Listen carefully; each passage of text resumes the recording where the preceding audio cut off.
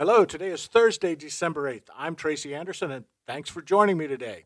Let's look at a few markets just 17 days before Christmas. We'll start looking at beef this week. So, beef production last week was 663,000 head harvested, up from the holiday short week of 579,000 head.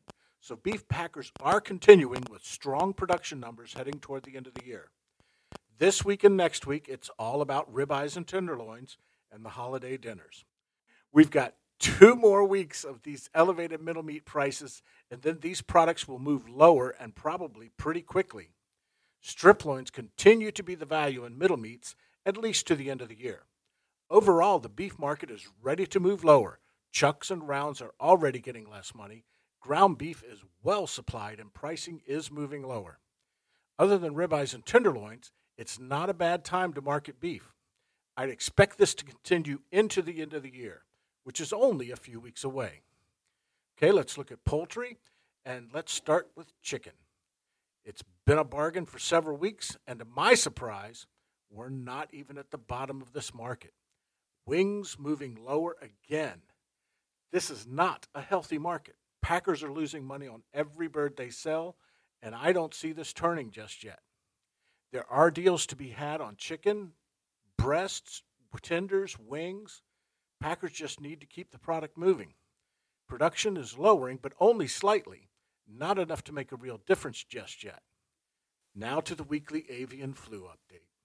19 new reports affecting 323,000 birds, almost all turkeys.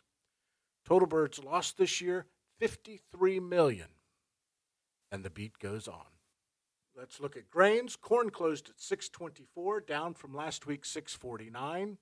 Overall, grains are showing some softness in market pricing as concern for exports and the world economy starts to weigh on these markets. Soy is moving lower, and all good news there. Flour is holding steady, and grains are pretty quiet right now. Let's look at pork, and bellies are just falling out with yesterday's drop to a close of 80.49, down from last week's close of $97. These are buy times for bacon. Other pork items like hams, which are past their holiday demand, are moving sharply lower. Ribs are low, and I don't see that changing much, at least through the end of the year. Butts are holding pricing steady as export demand is keeping them moving.